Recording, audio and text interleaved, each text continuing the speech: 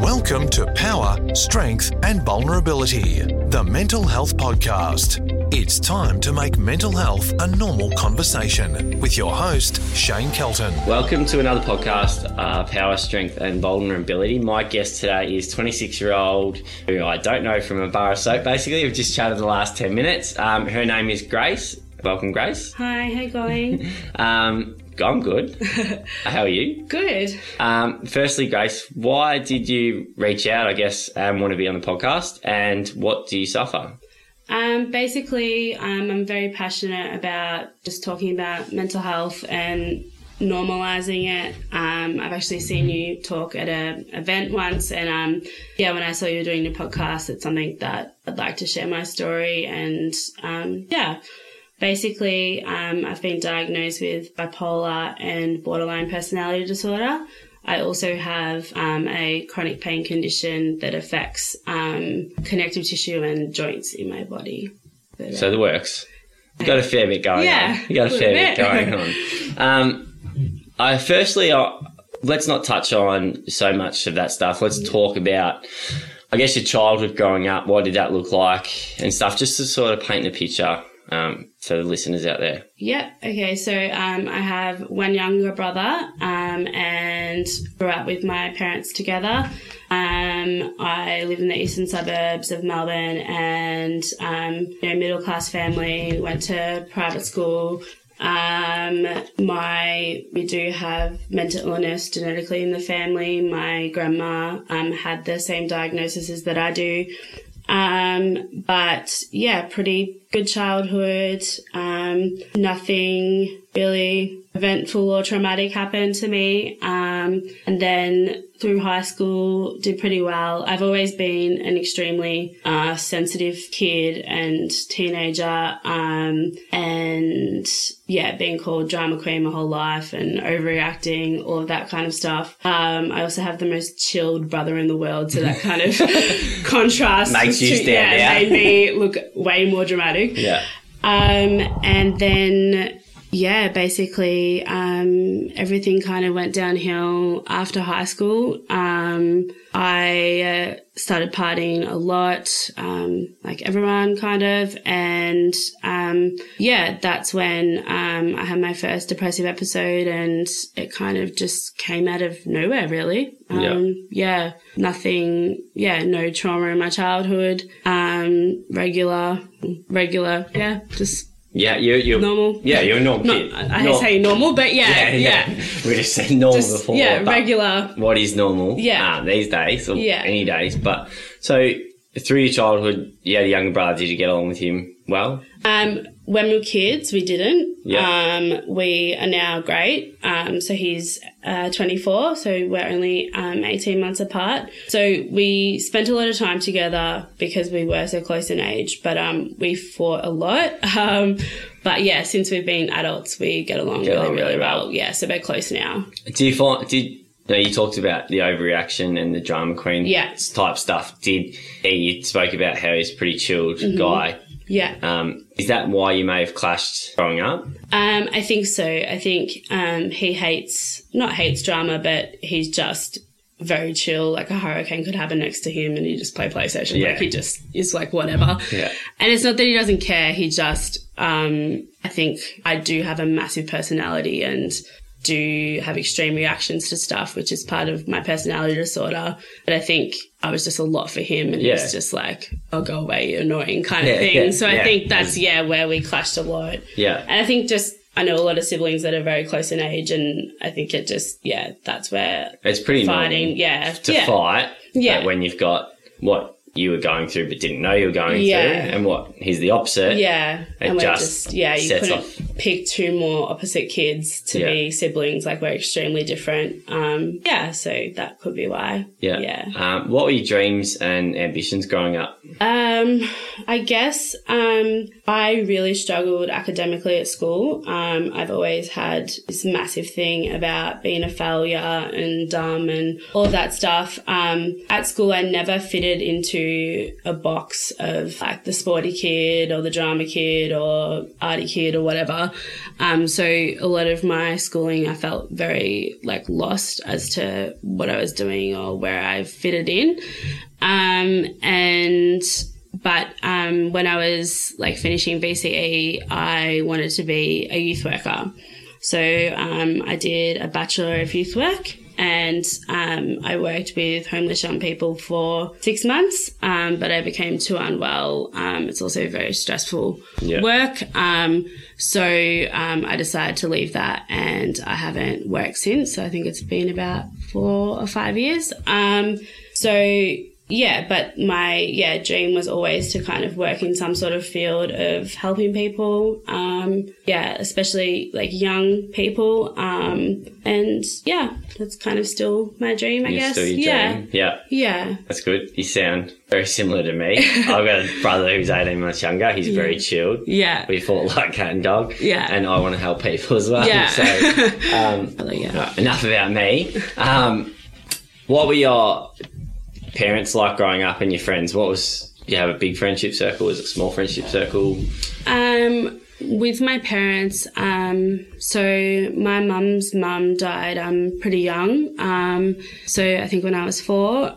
So growing up, my mum obviously was dealing with that. And my dad is a very practical and logical person. And so even though my parents are amazing, they didn't really realise at the time that, I guess, shutting down my feelings and emotions and just saying get over it or whatever as a small child has really affected my outcome. But they also are very supportive and amazing in many different ways. And I guess my mum became a parent at 21, so you don't really know what you're doing. You just kind of no one gets a parent handbook. And then I guess with friendships, again, being sensitive person, I have always made friends very easily, but like all through primary school, there was a lot of like conflict. I think just being girls and stuff, it can be very bitchy and stuff like that, which I really struggle with because I take everything extremely personal. Yeah. And it was the same kind of thing in high school. I also moved schools, so I started a new school in Year 9, which is very hard to do because you're coming in and friendship groups are already formed and stuff like that. Probably the strongest. Yeah. And I think, Year 9's a pretty important year in terms of friendship groups. So, but I basically had, a pretty like small but tight, circle of friends, in like later high school. It all kind of changed when we all finished high school, which I think happens with most people. But I always had a few really, really close friends, and then friends that I would just go out with. Yeah. And then I made a lot of friends at uni, and I guess doing the same course, we're all very similar in personality and all wanting to help people and stuff. When I got sick, a lot of that changed. But I guess that's growing up kind of how the friendship thing has been. I think my extreme sensitivity has made it difficult, but also I am very friendly and outgoing, so I'm always able to make friends easily. Cool. I guess the next thing I want to talk about is what was the first time you realised there was something wrong, and what happened? And how old were you? Was it 21, like you said, or was it a bit younger? I think it was about 20. So I had the Implanon put in, which is a type of birth control that they insert into your arm. And I didn't tell anyone except my boyfriend at the time that I was having that done. And then about 2 weeks later, he noticed that I just wasn't myself. I'm a very loud person. I talk a lot. I'm very outgoing. And out of nowhere, I was just not talking to anyone. I kind of withdrew from everyone. I was just sleeping a lot. And him being a 20-year-old boy who didn't know really anything about mental health, didn't really know what to do. So he took me to the doctor and they put me on antidepressants. The only thing is that when you have bipolar, you cannot be on antidepressants without a mood stabilizer. So, but they didn't know at the time. So basically, the antidepressants then made me suicidal because a side effect of antidepressants can be having suicidal thoughts. So yeah, both of us didn't really know what to do. And even though my mum's a social worker and I've been around mental health my whole life, I was still so ashamed to tell my mum, which I look back now and think is so stupid because she's like the most accepting person about mental health ever. But yeah, I told her, and basically, yeah, she took me to the doctor. The doctor refused to take the Implanon out because he was worried about me getting pregnant and that would be the worst outcome. And mum was more worried about, keeping me alive. So basically it got removed, and then a few weeks later they took me off the antidepressants and I was fine. But then what happened was, because of the antidepressants, I then went into a manic period. But because I was young and everyone was kind of partying and I am loud and outgoing, my parents never really noticed. They always noticed not now, but back then they noticed the depression because it was so far from my normal. Yeah. But the mania, it was harder for them to notice. It was more, we didn't know until I had a proper assessment done and we looked back and went, and looked back in the past and realised my behaviour was not really normal. But yeah, we didn't really know at the time. So just, I guess for anyone listening, and I don't know a lot about it, but what's the mania stuff you're talking about? It's different for everyone. For me, I guess the first sign is that I just talk at 1,000,000 miles an hour. I feel like you feel good. Like people always think it's that you feel happy, but it's actually, you get a lot of anxiety and you just feel like it feels like you're on drugs, really. Yeah, I was about to say that. That's it basically feels like, you're on drugs. I'd speed, like driving, and you just feel like you're not in control. And I was just working myself into the ground, partying every night, and doing things that I wouldn't normally do. So mania comes with a lot of risk-taking behaviour. So I started recreationally taking drugs, and just, having sex, like dangerous sex with people, just doing things that I normally wouldn't do. And it's like being on drugs in that you're not making decisions how you normally would make decisions. And I guess there's just this, you can't sit still. There's like this, you come across as very happy, but you are not grounded. You're not, it's very hard to explain, but you're not, centered, I guess. And I also didn't sleep. So, I think I spent about 6 weeks with like sleeping 2 hours a night, which also increases mania. Yeah. So, and then you tend to crash. So, that's basically, but we never really realized because my parents just thought, oh, she's 20, she's out partying, she's, just never home, that's just normal. And it's now looking back, I lost my license from speeding and stuff like that. Just doing things that is not my, I guess, normal. Yeah. Whatever normal is. Yeah, but my usual, I guess. Yeah. I guess the thing that makes you happy, because I'll ask, did those things make you happy? Like the speeding, the sex stuff that you're talking about, the drinking, the drugs, did that make you happy or like? I think at the time I thought it was. I now look back at the last 5 years, and so much of what I was doing is, I think, just searching for a coping mechanism, searching for something filling a void that I didn't really know I had. And again, I used to blame a lot of it on just Aussie culture and just I'm doing what everyone else is doing. But now that I look back, I'm like, I was doing it a lot more extremely than the people I was hanging out with. And I know that I blamed a lot of my behaviour on just, it's normal.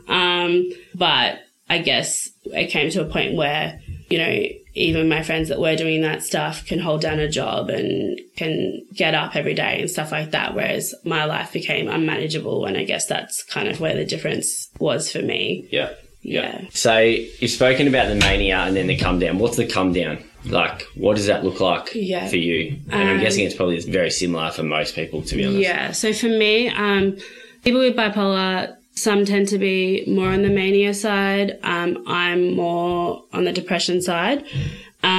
So for almost, I would say 2 years, I was extremely depressed, pretty much catatonically depressed. My boyfriend at the time and my best friend would just sit with me and I wouldn't speak. I would just sleep. Constant suicidal thoughts, and at times just nothing. Like, there's no other word than just nothing. People would look at me and it's just blank. I guess that was the come down. And I guess it's what all my loved ones noticed more when I was depressed, because it's extremely different from how I regularly am. But because I do have, we now know that I have a personality disorder, I think that also, like, a lot of depression comes with that as well. So it's very complicated in terms of what caused what. But I guess, if you look at the symptom-based, it was also, I think, they couldn't figure out what was wrong, and they were trying all different types of treatments, and every time a treatment doesn't work, I guess you lose more hope, and blame yourself a little bit. Yeah, blame myself. The whole, you feel like a burden to your family and your loved ones, and you can tell that it does affect the people around you a lot. And I'm an extremely compassionate person, so seeing my favorite people in the world hurting, and they probably were trying to hide it as well. Yeah, they do, which makes it worse again, because you're just be you. Yeah, and I hated the whole elephant in the room thing. No one talked about it, and that's different now. But back then, it did seem like something that I would call my workplace and say I had a car accident instead of saying I can't come in because of And then once they found out, they were amazing. They was really supportive. And all my workplaces have been, but I felt like I had to lie. I felt like, I can't say I just woke up with depression, I can't come in. I have to give a reason that's, approved or whatever by society. And I kind of regret doing that, because when all of my bosses in the past have found out, they've been really supportive. But it is that, just shame. And I think a lot of it I put on myself. I guess, I was in a long-term relationship at the time, and, feel a lot of guilt around, things that he had to put up with. And I guess it's also, you see your friends, because it all happened in my, early to mid 20s, and you see your friends achieving things and stuff, and you're not, and it feels like you're missing out on a lot of opportunities. I think all of that, just kind of spirals into one thing, and and that one thing you think is you should just disappear. That's the easiest life thing. Would be easier for everybody else if I wasn't around. And even though logically I know that's not true, for a very long time in my life, it felt like fact that, everyone would get over it within a couple of years and their life would be so much better than having to look after and my parents did have me young, and so they've always thought that they'd be able to travel and do all these things when they had adult children, which they haven't really been able to do because of how much support I need. So I guess for a long time it was like, well, if I go, then they'll be able to do that and everyone will be able to move on and have better life without me. So which then I guess that outlook then causes them more pain, and it's like this horrible cycle of, it's not just everyone feeling shit. Everyone feeling shit, for a very long time. Yeah. So let's go back and talk about your bosses. So you've spoken about how once they've found out, did that make you, speaking from my experience here, did that make you actually want to go to work then? Because they almost, because of the support they gave you, you're like, I want to support them now.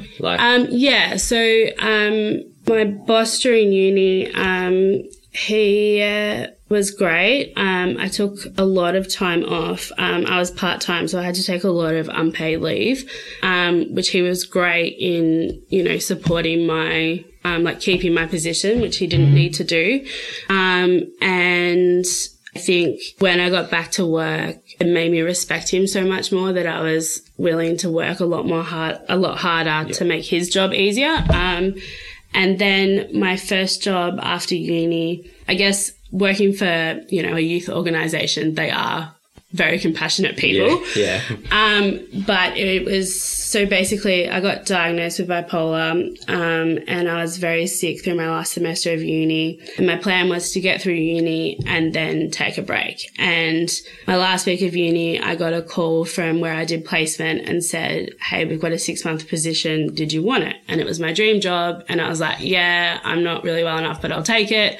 And at that time I thought, they'll give me the right medication and I'll be fine. So I took the job when in hindsight, probably shouldn't have. And I ended up, I tried to hide it from them, which again, they're very compassionate people, so it doesn't really make sense. But I finally told my boss, and again, they gave me unpaid leave. They also gave me time to change my hours and things like that to make it easier. And I guess being a community services type organisation, they do know a lot about mental health, so it's helpful in that kind of way. But in the end, it really was unfair to the organisation in how much time I needed off. And I got told with 2 days notice that I needed to go to hospital for 4 weeks. And I'd already taken so much leave, and it was only a 6-month contract. So in the end, it was kind of they asked me to resign, but it ended on good terms. And I felt like it was a fair thing for me to resign. It wasn't working. It's also when you're working with homeless young people, even though I loved it, it's not something for me that I can just leave at work and not take home with me. And it's a responsibility. I was 21 or something, and I live at home still. I don't know much about life, and I'm trying to be this expert and help these young people. And I felt like I had no idea. I couldn't really get my shit together. How am I supposed to help these people with children and all this stuff? And the whole thing was just a lot. But I think it's such a relief, when you tell someone, hiding it is so exhausting. Yeah. Making excuses and for me, it would be you don't have any notice. So you'd wake up and go, I can't go to work, but you've got half an hour to tell them. And so that's why I would say, I had a car accident, because I'm what excuse can I give that they're not going to question? That's this much notice. And so I would strongly advise anybody that's out there to tell the real reason, because majority of people are very supportive. Yeah. And it's you can finally breathe once they know what's actually going on. It helps every aspect of your life. Yeah, definitely. Yeah. And all you're doing is telling someone how you feel. Yeah. Which sounds easy, but it is It's hard. not easy. Yeah. And like I said, I couldn't even tell my mum, who has worked her whole life in social work, and I felt ashamed to tell her. And so, it is really hard to tell people, no matter what kind of people they are or how accepting they are to mental health. it's extremely hard for everybody, I think. Would you say that you don't want to tell these people because you don't want to be a burden, but in essence of not telling them, you're actually more of a burden? Yeah, because definitely. when you do get that support, it's a lot easier for both parties to move forward. Whereas if you're just going through your mania and you're spiraling out of control, and they're just kind of seeing it and thinking, oh, it's normal, but all of a sudden 3 years down the track, you might have, kicked up a debt that they have got to cover, or exactly. you're laying in bed, can't do anything. They're actually it's more of a burden then. And I think too, like, in terms of like the depression side, when people didn't know, I think people got the impression that I was being rude or, didn't want to hang out with them or whatever. And I was just making up excuses. And then once people know, it's like, oh, she's not being rude. She's actually got stuff going on. She's not having a bad day. No, everyone's entitled to do. Yeah, exactly. And so it is like just such I can't describe it in any way of just relief knowing, people know. But it is, and like you mentioned, the financial thing, because I can't work, my parents I'm very financially dependent on them. And there is a lot of guilt and the burden thing that comes with that. That, I'm 26 and my parents are still paying for majority of stuff. It kind of is what it is, and I'm working towards bettering my health. It's not like you're sitting on your ass, not doing anything. You're trying to get yourself better. So and I guess me and a lot of this sounds very similar. You probably want to get into the workforce and stuff, and then I dare say in your mind, probably part of you is like, I want to repay them with an overseas trip in 10 years' time or something. Yeah, definitely. It's something that I want to do with my parents, but I'm guessing it's very similar with you. Yeah, definitely. And I have so many people that say to me, that I'm being selfish and all this stuff. And there's nothing that makes me angrier, because it's like the only reason I'm on this earth is because of my family. Yeah. And it kills me that my parents have cancelled trips to Europe and stuff like that because of me, and the enormous amount of guilt that I carry with that. So when people say, oh, it's not just about you, it's about your family and stuff, I find it very insulting, because pretty much all I think about is the impact that this has on the people that I love. It's not a selfish thing. It's not something where I only think about myself. I constantly am thinking about, and it's hard because it's something like we touched on before, that I feel so much guilt and a burden, but then if I left, it would also ruin their lives. So it's kind of like I can't win type thing that I battle with. And that is suicide, and everyone in there thinks, oh, suicide's selfish, but as we've spoken about, suicide from both our angles is that you're doing it for the people you love. But we can both sit here now and say, if we do that, it's actually worse for them. Definitely. It's something that people out there do not get over. Losing their child, losing their brother or sister, their best friend. Yeah. It's something they live, and I speak to a lot of people who have been on the receiving end of family members losing suicide, and it's something they live with forever. Yeah. And then my grandma committed suicide when I was 4, and it was something that my mum still lives with. It's something I live with, and I was only 4. Yeah. And so, but then even though I've experienced that, I've sat there and said to psychologists, oh, but they'd be over it in 2 years. Yeah. And he's literally said to me, that is bullshit. Like, that's bullshit. You're just telling yourself that. And it's true. They wouldn't be over it in 2 years. It would be something that would affect them forever. Yeah. But I think mental illness, your brain lies to you. Your brain tells you things that aren't logical or aren't true. And it's very hard when that's a constant thing that's happening for years, it's a very hard thing to fight for a long time. It's like any habit people develop, but changing that is let's say a smoker, for example, like if someone that's been smoking for 10, 15 years and my mum had a heart attack and that forced her to stop. Yeah. But for someone else, if they've got health problems and they're told to quit smoking, it's not just as easy as clicking your fingers. And it's the same with our mental state of mind. Yeah. If we've been 15, 20 years telling ourselves how much of a shit person we are, Yeah. it doesn't just take one day to say, No. oh, no, I'm the best person ever. No. Which you don't want to get to that. No. Anyway, but like it's, The balance, you can't yeah. just simply click that switch. Definitely not. So, I mean, it's good that you're still here, and we'll talk Yeah. about suicide in a second, but the main sort of point of that is that, yeah, it may seem like a burden outside for people, but your family will do anything Yeah. for you. Yeah. And I know they would prefer that you're safe and happy Yeah. without even knowing them than Yeah. travelling. Yeah. I know Yeah. my mum's told me that, like, she would rather me be safe than Yeah. go travel. Yeah, exactly. And people, I guess, that say that just don't understand. No. And, yeah. and that's okay. What I used to get quite offended and quite upset about what people said and things like that.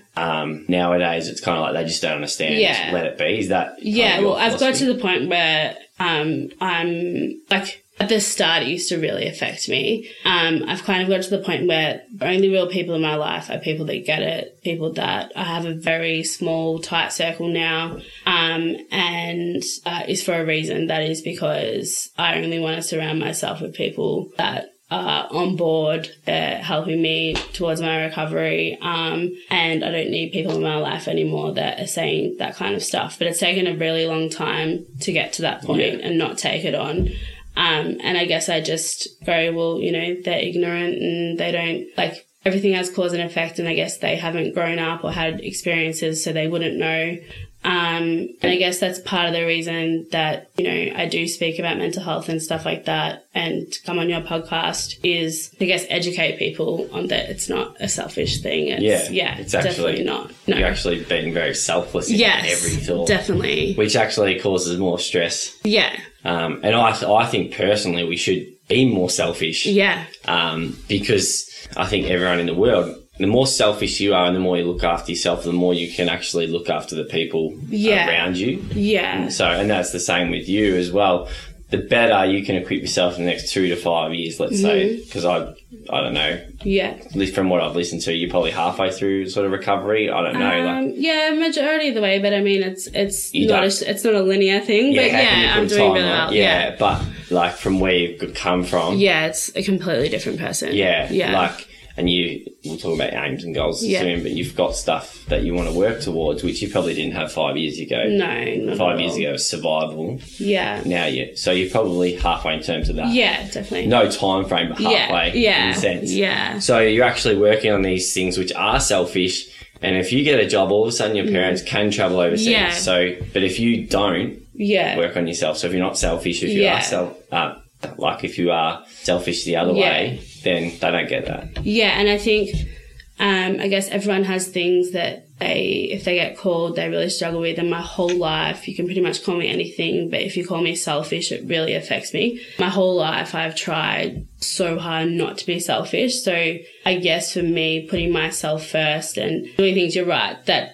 in a way, if I do them, aren't selfish because they, in long term, will help all the people around me. I really struggle putting myself first and doing things that I know will help because I have this voice in my head that's going, no, you're selfish. And it's something, that I still struggle with and have to, sit down and go, well, it looks selfish, but if you do this, then in the long run, it's actually not selfish because it's helping the people that you love and, help me become more independent, which is going to help my parents and other family members. Yeah. Takes the stress away as well. Yeah, definitely. But parents will never stop stressing. No. So what things do your families... Do you have a boyfriend now? Yes, I do. That's correct. I thought I saw him on Instagram. You have a niece? She is not officially, but yeah. Yeah. And are there people close to you? What do they do that really helps you? So what specifically do they do that helps? Just for anyone out there that might. Yep. Okay. So I think the biggest thing for me is just talking about it like I have a broken leg. Like for me, when it's like the elephant in the room, it makes me so uncomfortable. So a lot of the people that I call family are not blood related. But I guess my family, just things like My uncle has younger children, and if he's doing something with them, they just invite me. And I guess just like including me, they also don't take it personally when I like can't do it either. No. And they don't make me feel guilty for not going to things.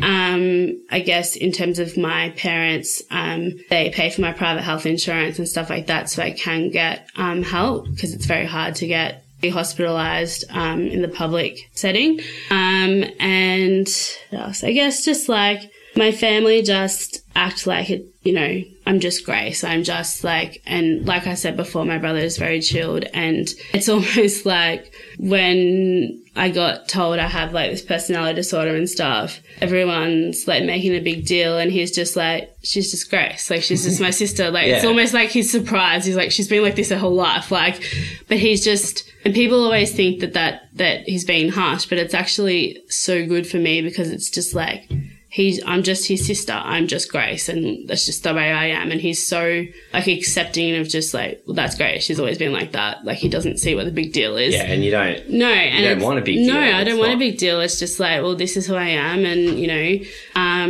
and yeah, I guess it's talking. The main things would be just including me, and also just making it something that's just talked about. It's not something that's hidden.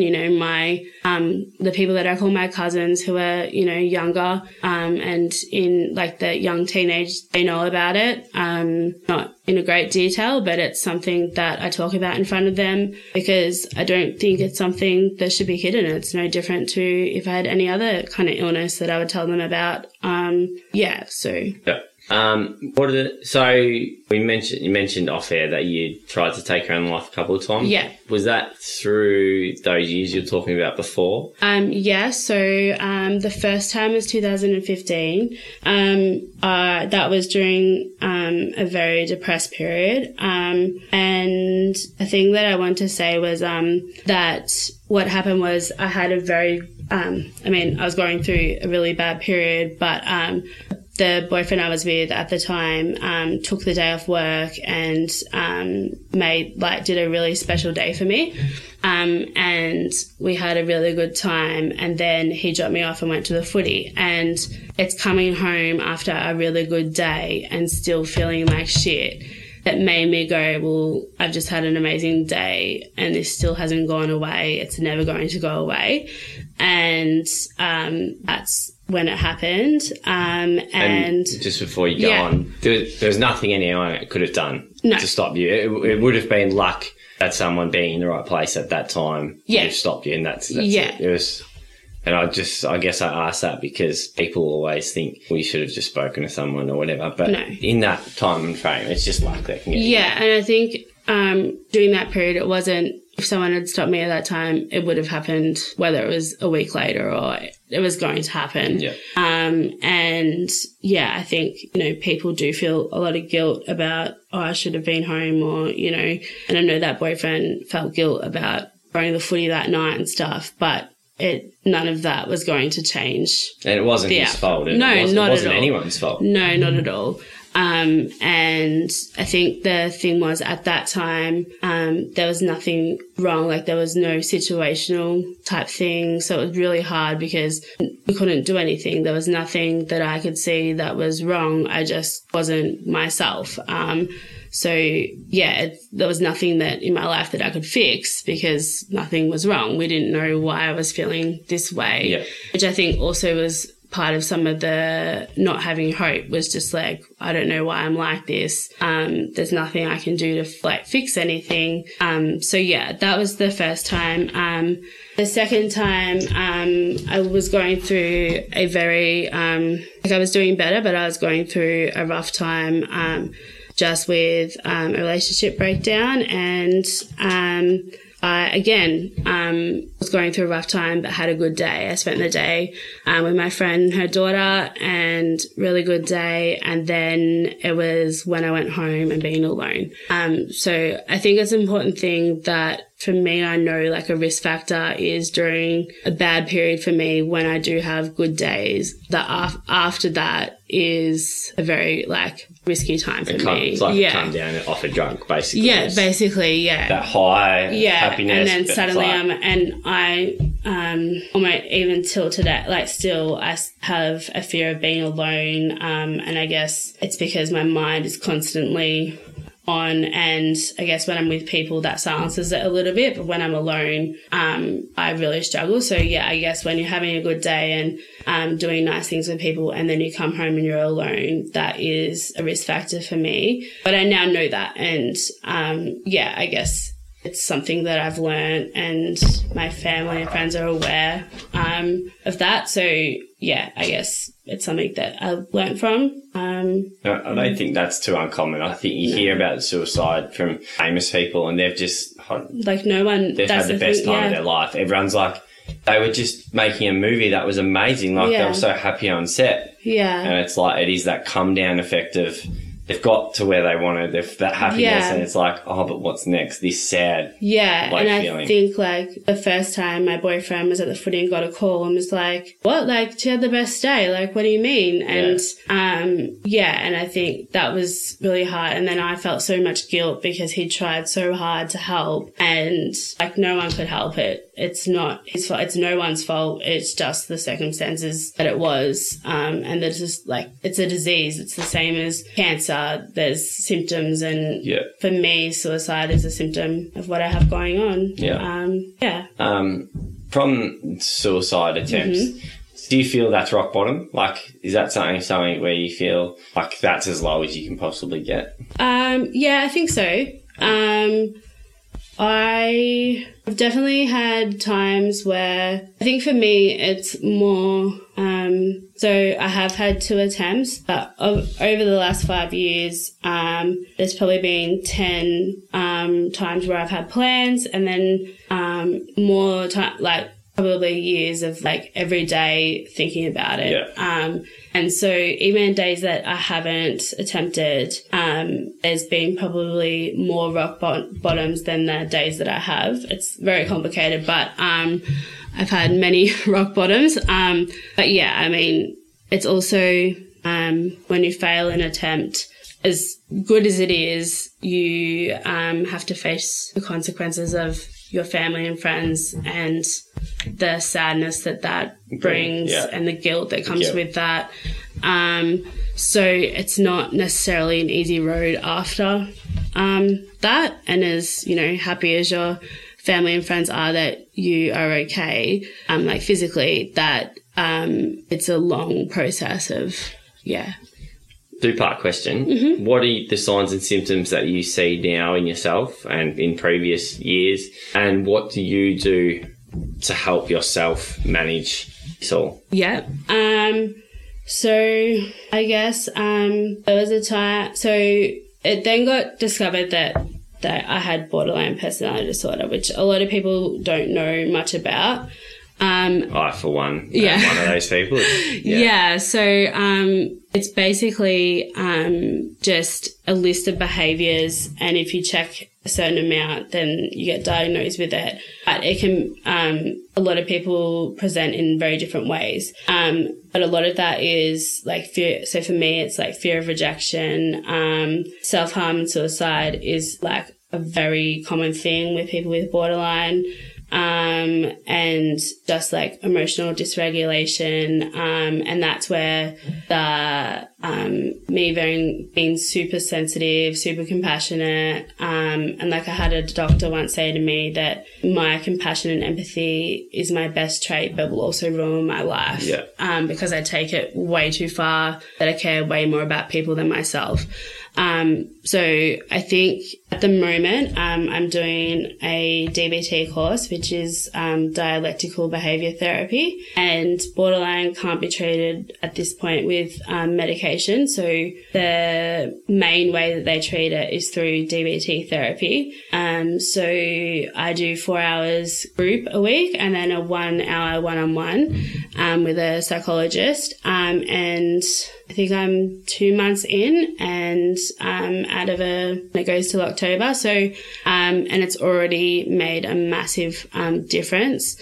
And I guess it's helped me. I mean, it's hard. It's kind of like one of those things that it's getting worse to get better. Like I've realized how much time I spend going, oh no, it's just a brain imbalance, when there's a lot of stuff that I haven't dealt with even from childhood. How important is that sorry to interrupt, but how important is it to actually go backwards and to go through the actual proper shit that's going on in your brain to actually move forward? Like because I'm a personal trainer, and to get to someone to change their lifestyle, you don't worry about the food. You've got to figure out why they're drinking alcohol, why they're eating a bowl of ice cream every night. Like, it's not because they just want that ice cream, it's because of everything else. Yeah, and I think I now see, like, so I am 4 months sober from alcohol, but I see now that there are so many things that I was doing as coping mechanisms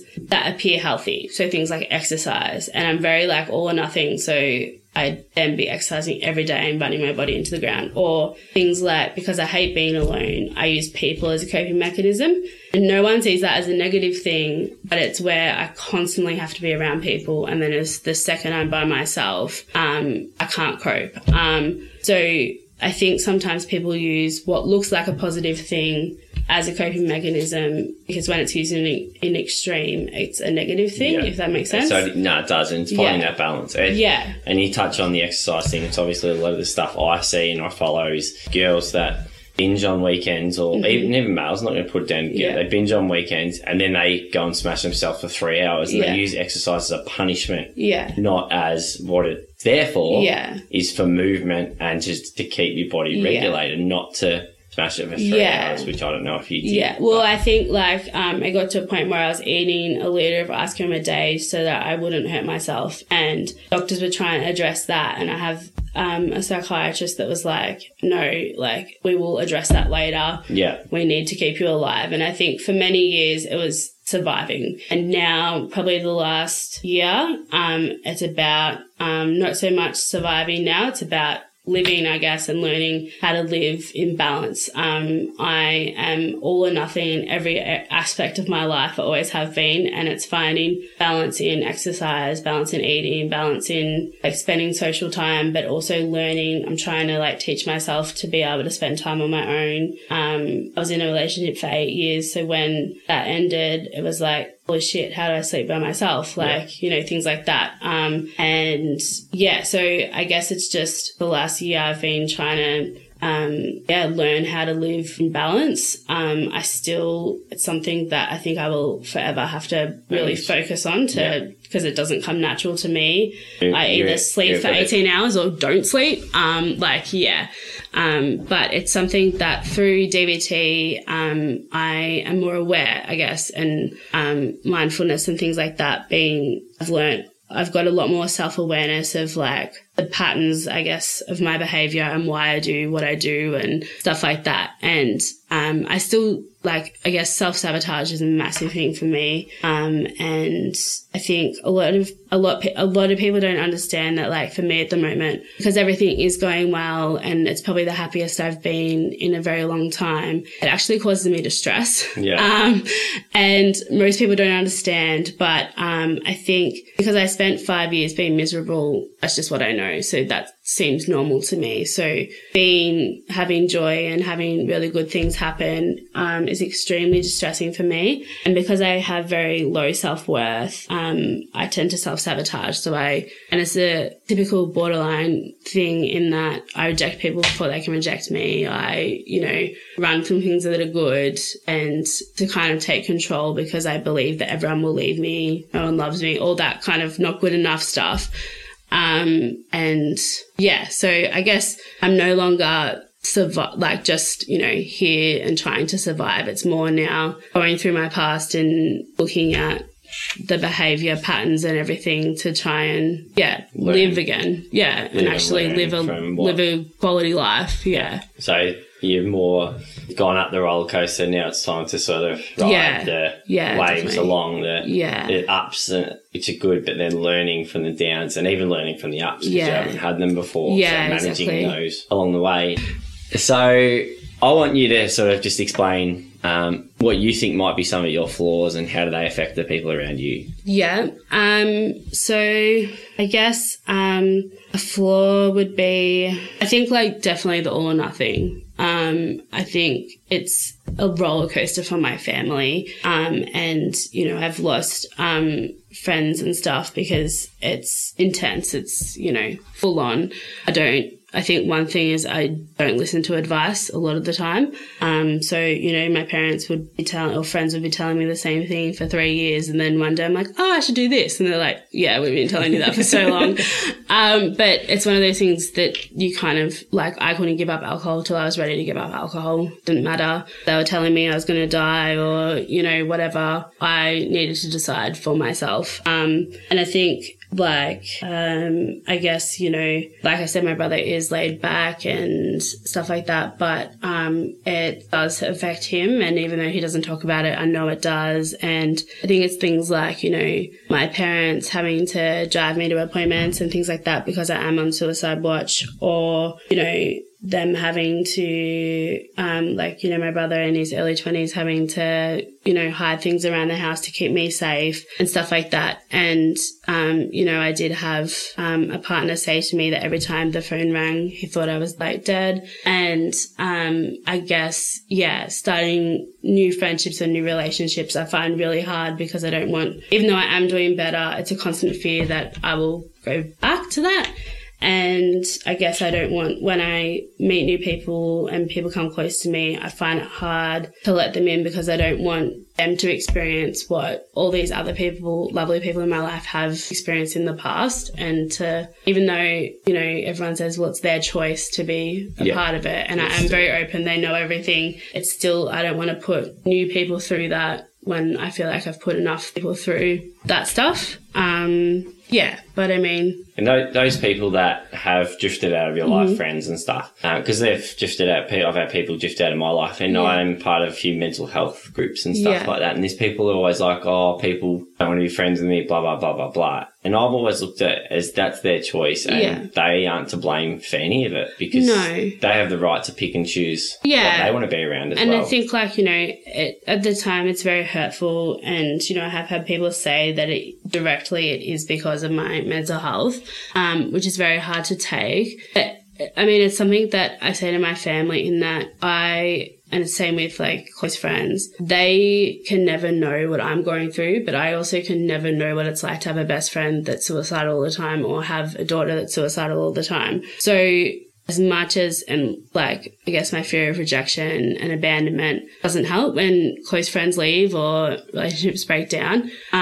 But yeah, I don't know what it's like to have a best friend. That is how I was. So, you know, as sad as it makes me and as hard as it is, those people, you know, did the best that they could, the best that they knew how, helped my life tremendously. And, you know, there's no blame. That's just, you know, in their 20s, they have to look after themselves. And, you know, one of my friends said to me, I can't do this anymore. It's too much. And, like, I had become dependent on her, and it wasn't fair. It wasn't a friendship anymore. It was, she was caring for me, and, you know, she went and traveled and stuff, and it just wasn't working. And, you know, that's just her journey and her stuff that she needs to go through. But it is hard. It is, you know, and I guess it does feel like it's personal on mental health and things like that. But, yeah, like I said, I don't know what it would be like, and she doesn't know, In essence, they're really looking after their mental health. Yeah, exactly. And definitely. And that's what she was saying, that this is becoming like hurting my well-being. Yeah. And, you know. So they're doing it for their safety and health. And because I care about them, still do, I want what's best for them and, you know, care about them. As it is. Yeah. Couple more things before we let you go. Let's talk about, you mentioned before you lost 80 kilos in the last year. Yeah. What made you start that journey as such? So, I think, I mean, I've always been someone that struggled with my weight, even since like primary school. But once I got sick with depression, I used to use food as a coping mechanism, like binge eating, for a really long time. And I spent about, so my mum had weight loss surgery, which seeing her recovery, and also because I do have a joint disorder, carrying a lot of weight on my joints and stuff causes more pain. And so from a physical and from a mental perspective, doctors and stuff were saying this is the best way. And at the weight that I got, it was almost impossible for me to exercise. And I would go through periods where I would lose weight on my own, but I'd end up putting it back on, and it wasn't sustainable. Yeah. Especially with the joint. Yeah, definitely. Problem, yeah, it affects exercise a lot. Yeah. And especially like I got to, I think, 166 kilos. And yeah, it was just impossible for me. Like I could barely walk around Kmart, let alone do enough exercise to lose that amount of weight that I needed. The problem was, though, that I spent about 2 years trying to get a surgeon to do it, and they wouldn't do it because of my mental health, and because there are things that come with losing that amount of weight in that amount of time. It is hard for my head to catch up and not see myself as the same person. Yeah. But at the same time, you know, I had psychiatrists writing to him saying, we need this done. This is going to help. And it was 2 years of him moving the goalposts. Like he'd say, okay, do this and come back in a month, and I'd do it. And then he'd be like, all right, maybe do this. And in the end, in that 2 years, I was putting on more weight and more weight. And in the end, I just went to a different surgeon and saw him 5 weeks later, had it done.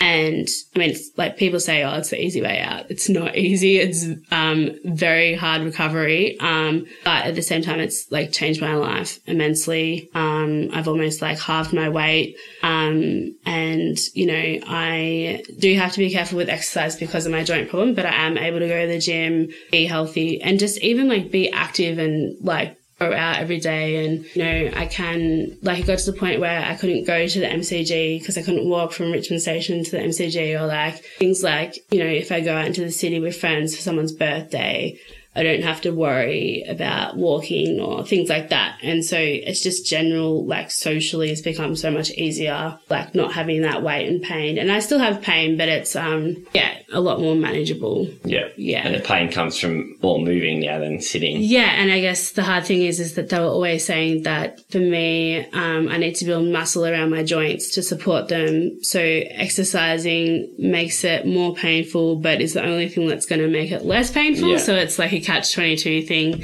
but I wasn't able to really do that until I'd lost a decent amount of weight. And now, like, I am in less pain because I am able to, get stronger and build up the muscles in my back and stuff like that. How much has it helped you confidence-wise, self-esteem-wise, being able to look at yourself and be a different person? In some ways, it's helped. In some ways, it's made it worse. Yep. I think, so I had surgery almost a year ago, and so it's a long time to lose, like, basically a person. Yeah. And I mean, a short time, and I guess, it has helped my confidence a lot. But it's also like, I will sometimes like be in a shop or whatever and see a reflection of myself. And I'm like, that's not me. Like it is a big head thing. But yeah, my mum said the other day, when we were out, people were checking you out. I was like, no, they're not. I literally don't believe her. Yeah. I don't see necessarily what other people, see.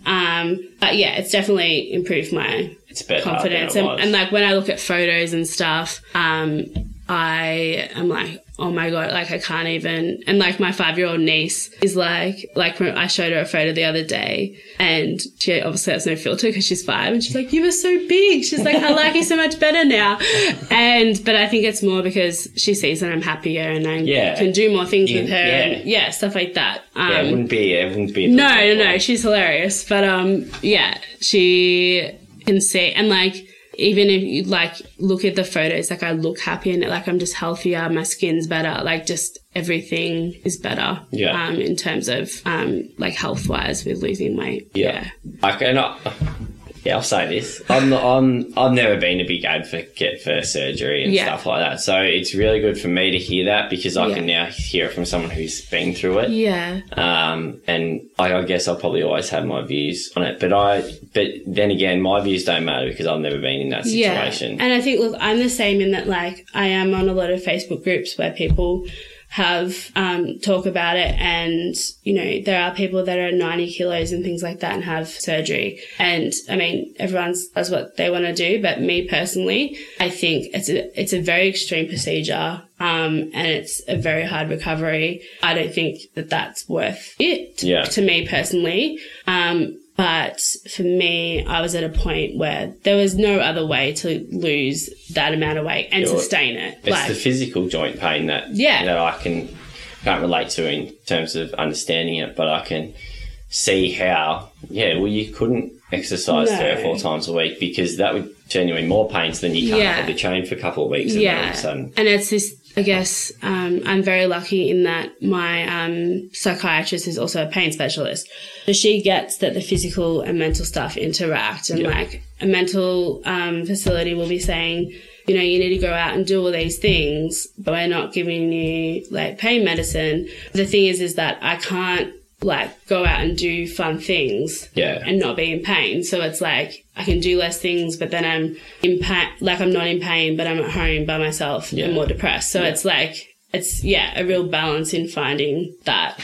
But I guess, I mean, surgery, I think it's a good option when there's no other option. And there's, you know, I had a lot of health issues. I had extreme sleep apnea. There was a lot of stuff going on. It wasn't just about what I looked like. It was actually had nothing to do with what I looked like. I was like, if I get to 100 kilos, I don't care. I just need to get better.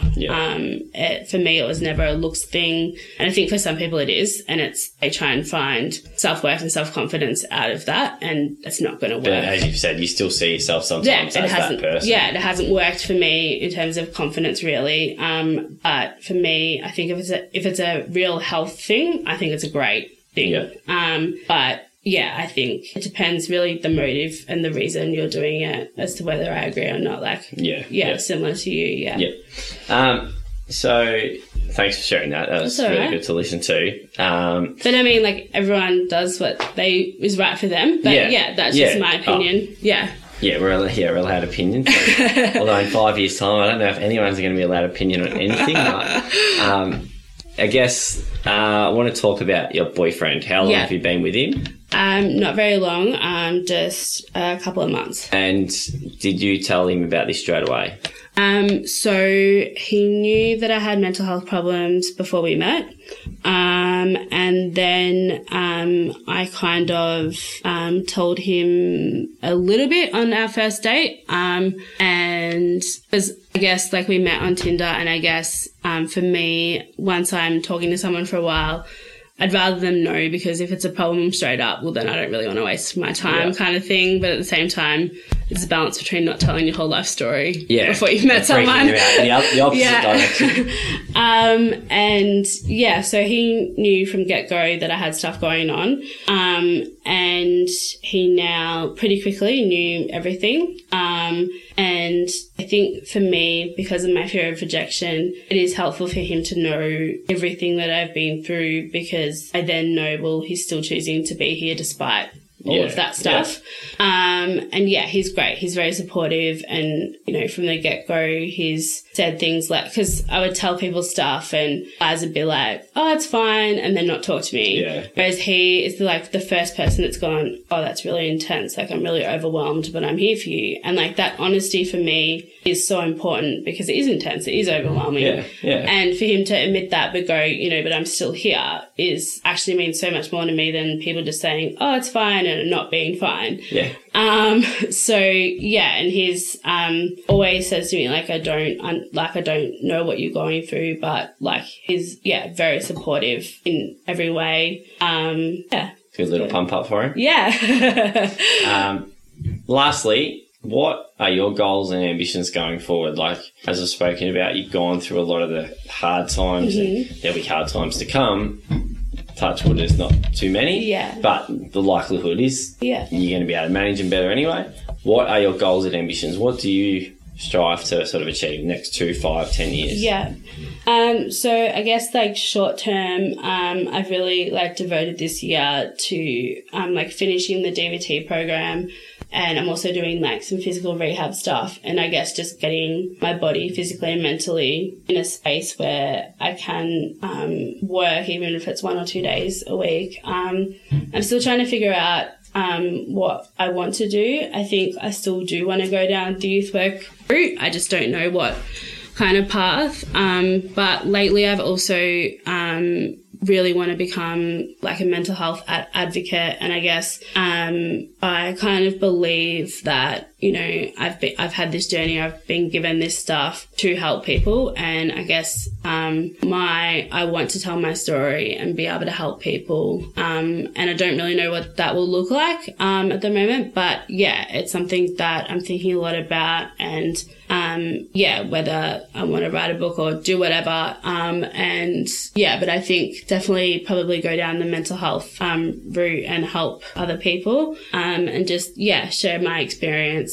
And I guess long term, like I would love to have a family and do some traveling and stuff that I feel I've kind of, you know, I haven't really traveled in my early 20s and things like that. But I guess, through what I've been through, if I'm just happy and living a quality life, then I'll be pretty happy. But I mean, I would really like to become less dependent on my family financially, and, you know, move out of home and do things like that. So I think I mean, they're not small things, but just things like, you know, live out of home and, you know, not depend on my dad for everything would be great for me. But also, I guess try and turn my experience and like my story into helping other people would mean everything to me. So how important is it for you to have those goals in place while you go through this recovery to keep you on track? I think like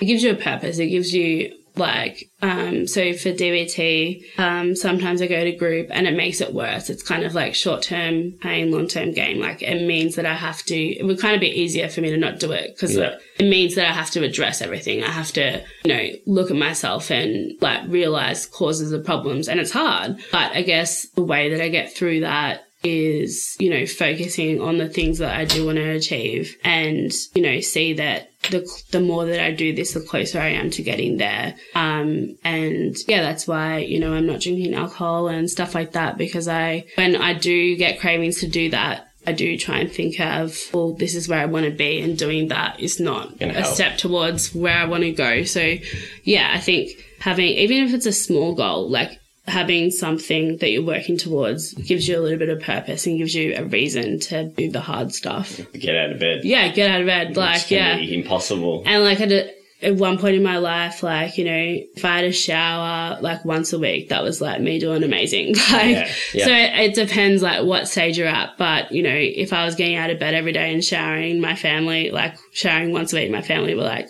amazed. So, and I think that's the thing too. I forget, you know, I have a bad day, which my bad days now would have been fantastic days 3 years ago. Yeah. And I forget. I feel so much guilt when I have a bad day now, going, I'm back there. But then when I look back, I'm like, no, like my family, if I was having this day 5 years ago or 3 years ago, my family would be ecstatic. Like they'd be so happy. Yeah. So I think it's just being proud of every step. Yeah, definitely. And not being so hard on yourself. Yeah. And I think scared of, you know, I think for a long time when I've been good, I've just waited to get sick again rather than making progress to actually get well. Because sometimes being sick feels comfortable because it's what you've known for a very long time. Just like, I always use this, just like happy people in the world, those annoying people that are happy about everything, it's very hard for them to be sad, but for us, being sad for so long, normal. It's very hard to actually be happy and go, well, I should be happy. It's like, no, I should be sad. That's me. I'm a sad person. Yeah, definitely. Before we wrap it up, is there anything you'd like to sort of deliver to the listeners? You can say whatever you like. I guess just, and I know everyone says this, but like, if you are going through something, tell anyone, like a teacher or a friend or anybody. Like, I cannot even describe the relief that you will feel once you say that. I think for anybody that is supporting someone or knows someone that is going through something, I've touched on it before, but just talking about it like they have a broken leg or like any other kind of thing, that it's just normal. It's just part of life. We all have mental health. We all have to look after our mental health like we have to look after our physical health, and some people just struggle more with that. So I think, yeah, if you are surrounded by people that are struggling, talk about it, make it, something that, and I guess even if you have children or like teenagers, even if they're not struggling, just make it a conversation, make it that talking about mental health is normal. So they can, say, oh, Mum, I'm not feeling well today, or, whatever. And it's just the same as if they had gastro. I think it's just important for everyone to just talk about mental health like it's just, you've got a cold. Like, it's just the more simple you make it. Yeah, exactly. If it's just, you wouldn't not tell your mum that you have the flu. So why would, I think that's just really important. And it's going to take time for all of society to be like that. But I think, the more that each individual just talks about it like it's normal, then I think it's going to help. And if you don't understand it, you don't have to understand it. No, and that's the thing. Like, one of the best things that people say to me is, I don't know much about mental health, so if I say the wrong thing, please tell me because I don't, but I'm here for you. Yeah. And that means so much to me that they are saying I don't know what to say, but I'm still here. And, I think, you don't have, no one, if you haven't experienced it, you don't always know what to say. But, I've had friends that have just sat with me in silence, and it just makes you feel like you're not alone. And I think that's very powerful. That can be a lifesaver in itself. Definitely. Yeah, definitely. All right. Wrap it up? Yeah. All right. I'll say Grace is on Instagram. You can follow her at Unfiltered Mental Health. So that's just 3 words bundled in as one. Unfiltered Mental Health. I'm looking at it now. It's also the same on Facebook. Also the same on Facebook. So give her a follow. And she, as she says here, let's talk life. She shares I've read a few of her posts before she came in today. She shares some really raw stuff. I'm looking at a picture now with tears in her eyes. Do you know which one that is? That's really funny. Oh, now I've just gone out of it. I think the basis of mine is to unfilter mental health, in that I don't really hide, I post good stuff, I post bad stuff because I don't want to, it's just my, like I said, it's just life. It's not the best snippets of it's not my highlight reel. Yeah. It's, I hate social media for that. And it's just my life. And it's not complaining, it's just stating what's happening. This is what's happening. Yeah. So give that a follow, give that a like, give her a shout out. Especially if she's helped you in any way through this podcast, let us know. Thank you, Grace, for coming in and sharing your story. Thank you for having me, and I hope that everyone listening has got something out of it. Thank you. Thanks for listening to Power, Strength and Vulnerability, the Mental Health Podcast. If anything in this podcast has brought up difficult feelings, please call Lifeline on 131144. For any further information, or if you want to bring your story to life, contact Shane at shane@vitalityfit.com.au. That's VITALITYFITT.com.au.